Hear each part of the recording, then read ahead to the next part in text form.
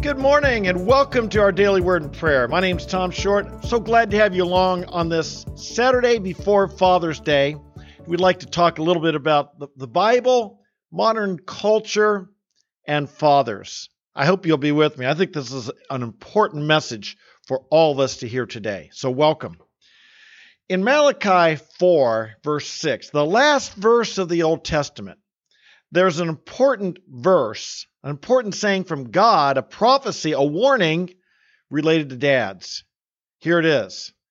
Look, Malachi 4, 5, and 6. Look, I am sending you the prophet Elijah before the great and dreadful day of the Lord arrives.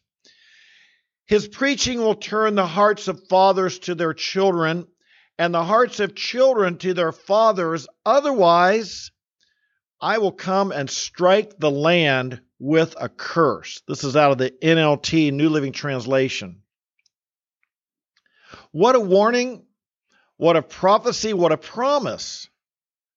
We see here how important it is for dads to be involved with their children.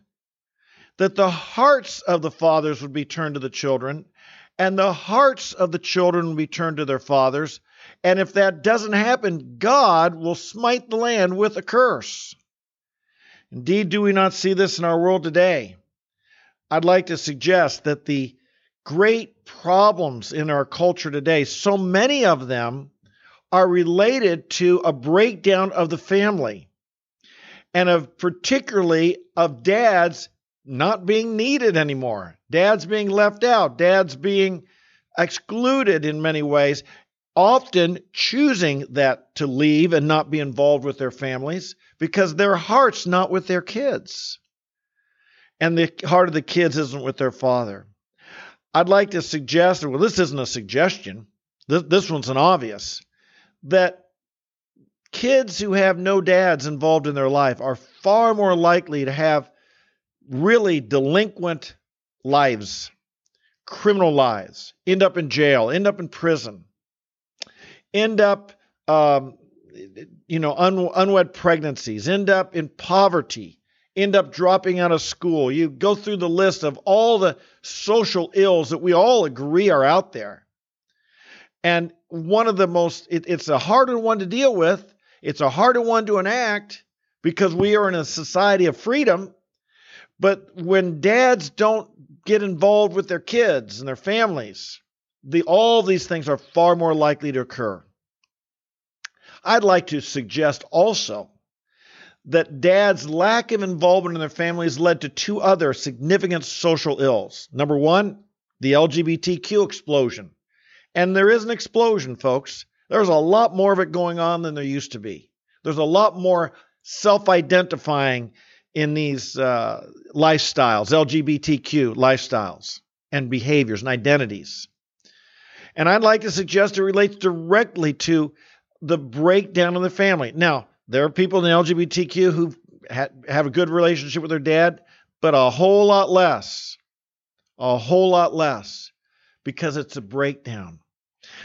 And I'd like to say also the tremendous rise in agnosticism and atheism. And there has been a tremendous increase in unbelief, secularism. We want to blame a lot of things. Dare I say, perhaps number one on the list are dads that are absent and uninvolved with their kids. In Proverbs, we read this: grandchildren are the crowning glory of the aged. Parents are the pride of their children. Or I think some translations do say fathers are the pride of their children. Well, that's true too. Children need a dad. Children want to be proud of their dad. I remember, when my dad could beat up your dad. My dad's bigger than your dad. My dad makes more money than your dad. My dad came to watch me play. Your dad did, all this boasting that kids do. And children are proud of their dad. But and if you're proud of your dad, but I want to say it's not always going to be that way. I titled this "Seize the Opportunity." I'm very aware with my grandchildren now. They think Mimi, that's Roz, and Pop-Up, that's me, are like two of the coolest people on planet Earth. And I'm trusting they're always going to love us.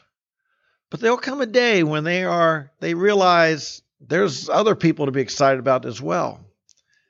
And if you don't seize the opportunity to build into that, mold their mind and their heart and their love and their character and their values, God has given that to parents and grandparents at a time in life, and it won't always be there. Notice it says grandchildren are the crowning glory of the aged. And aren't they? We all boast about our grandchildren. We all love our grandchildren. We all live to see grandchildren. So we've kind of moved on in life. Now we're not as busy with work and as busy with, there's not the pressures of life, and we can enjoy our children.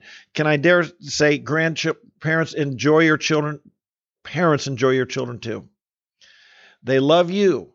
And you build into them, and they're proud of you. You build into them. One day they're going to be really proud of you. Or you're going to be really proud of them. Now, dads, let's be honest. It's easy to get discouraged in our job. It's easy to get discouraged. Why?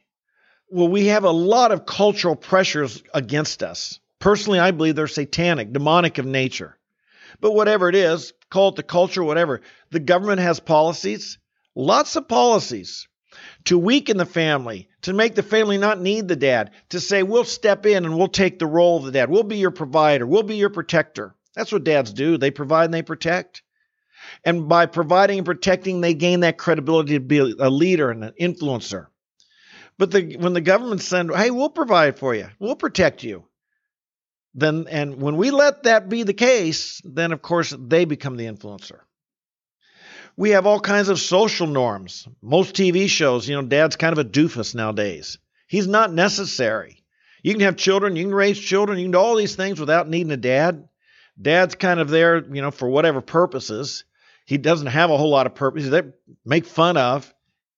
It's part of the cultural Marxism that sees the traditional, it's all about power structures from them, and the traditional structures of authority that God has given us. Authority is not about power so much. It's about serving, having authority to protect and to responsibility. But so often in cultural Marxism, the authority structures are undermined. They're called oppressors.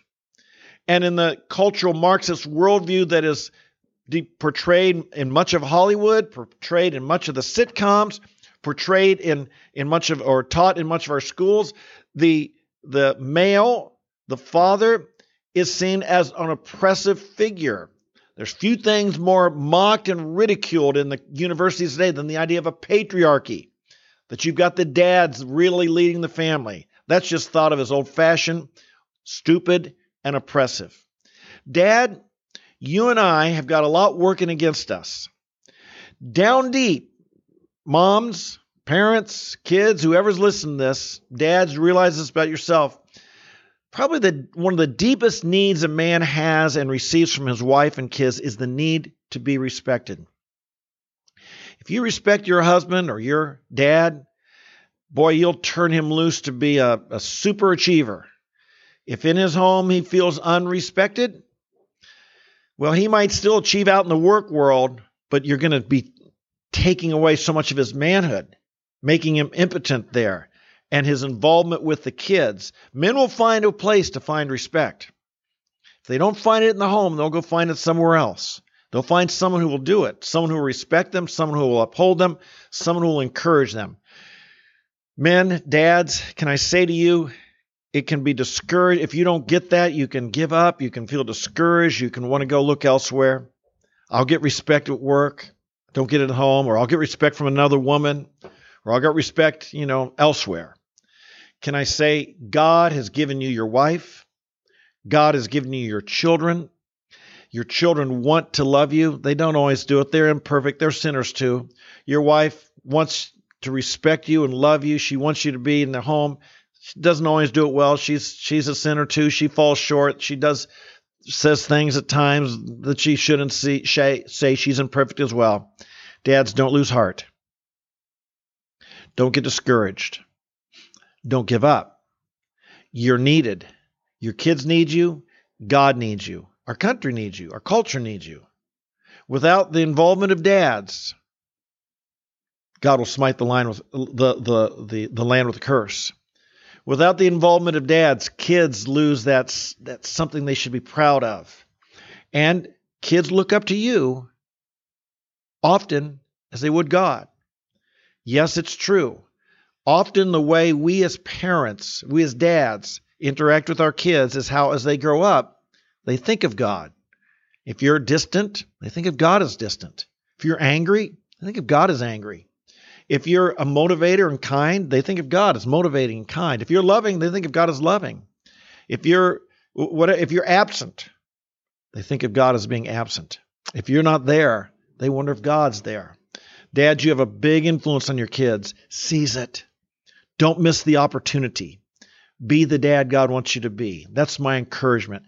Moms, kids, you need that dad. You need him involved. Don't discourage him. Don't belittle him. Don't learn how to motivate him rather than be demotivating to him.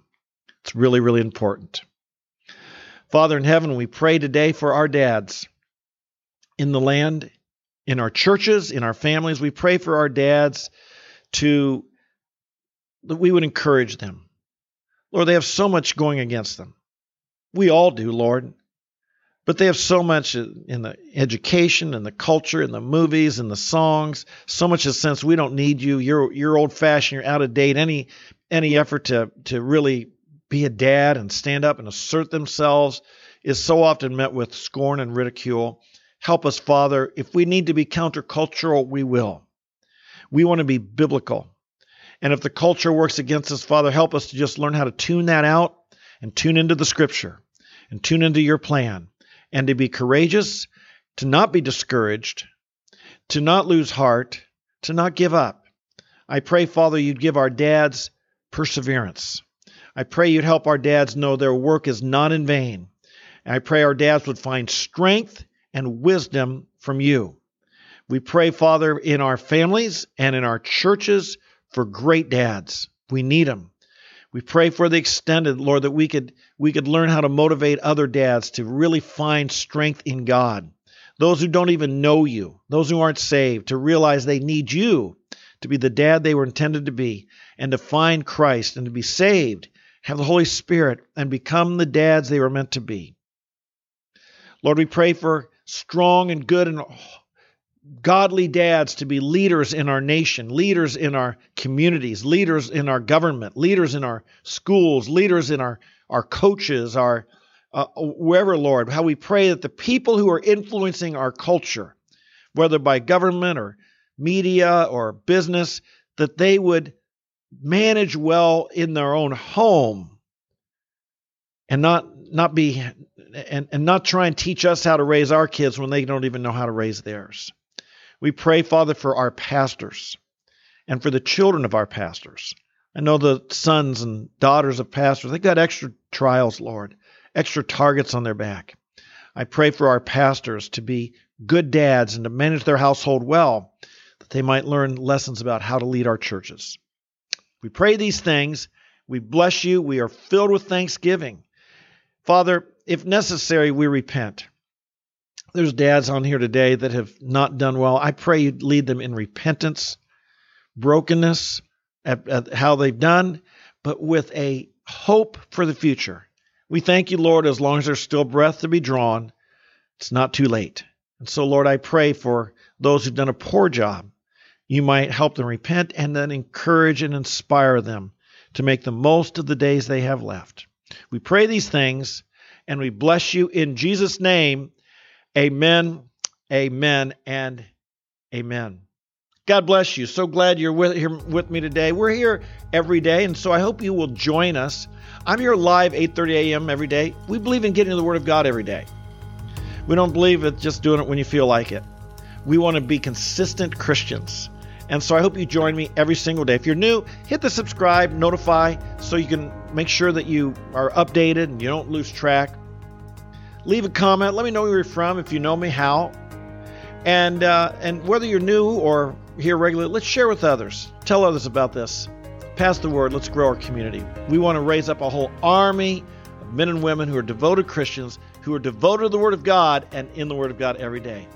So until we meet tomorrow, might God bless you, strengthen you, fill you with His grace, His joy, His power, His courage. You have something the world didn't give you. The Lord gave it to you. Something the world didn't give you. So don't let the world take it away. God bless you. We'll see you tomorrow. Bye-bye.